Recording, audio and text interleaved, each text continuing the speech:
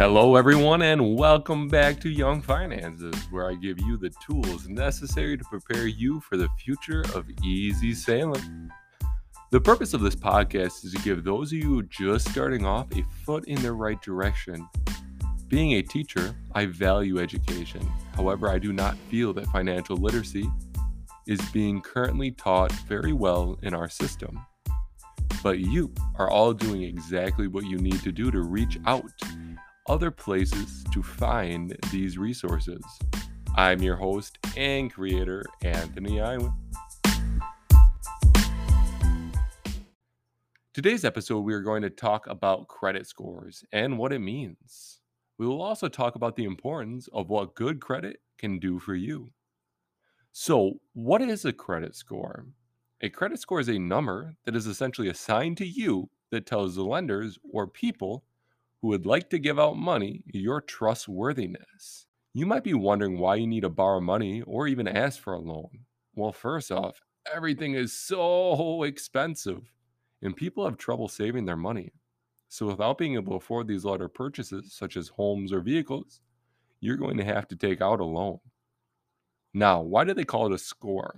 Credit scores are numbers that are assigned to you that go from 300 all the way up to 850.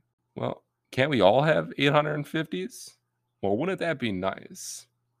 But let's look at the breakdown percentage of people who have these points.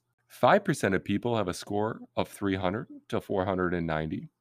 21% of people have a score of 500 to 600.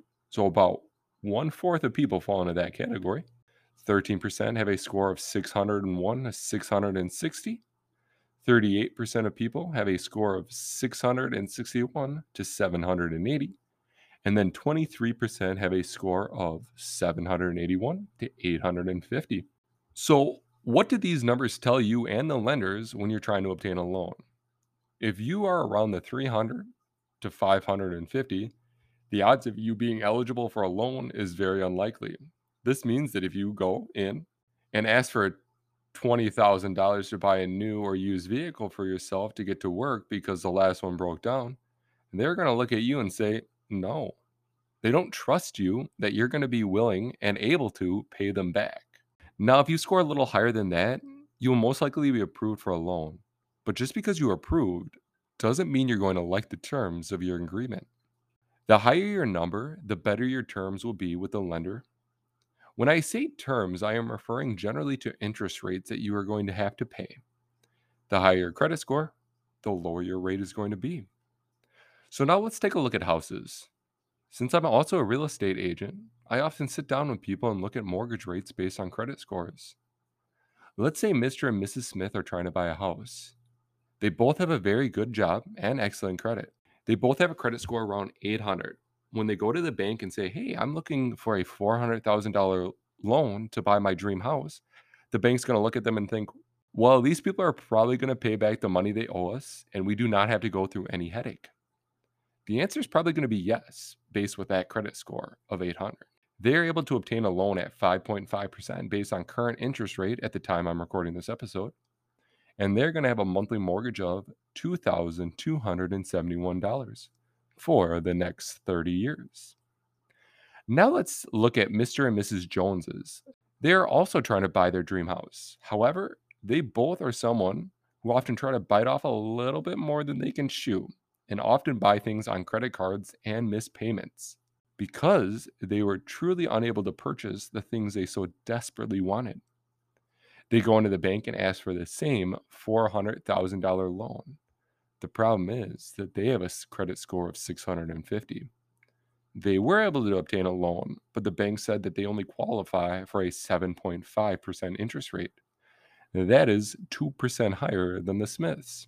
Now let's see how this affects their monthly payment.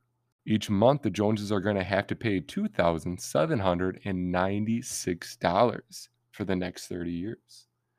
Now, hopefully you're thinking, shoot, that's an extra $527 a month. Isn't that crazy?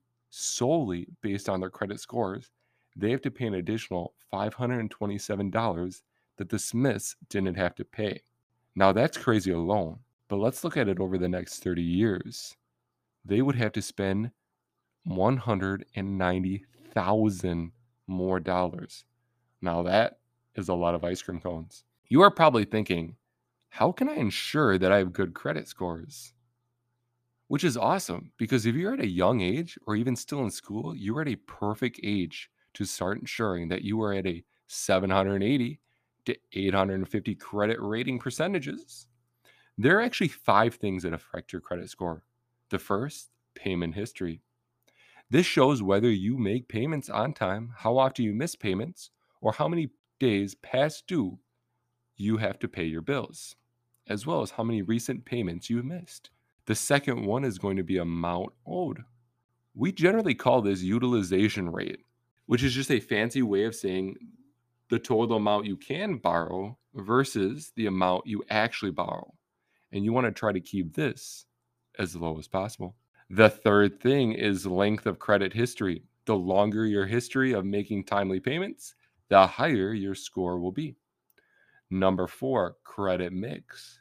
Having a mix of accounts, including installment loans, home loans, retail, and credit cards, may also help improve your credit score. And last but not least, number 5, new credit. If you opened a lot of accounts recently or apply to open a lot of accounts, it might suggest potential financial trouble and in turn lower your score.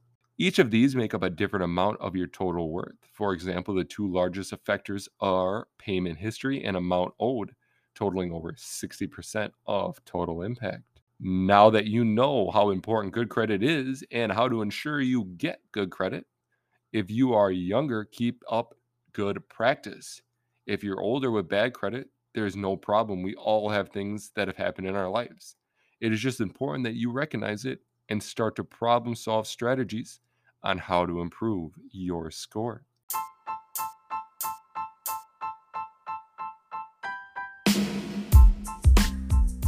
This has been another bite-sized episode of Young Finances. I hope you have all learned something useful today. If you enjoyed this episode or any other, please consider giving it a 5-star rating and review.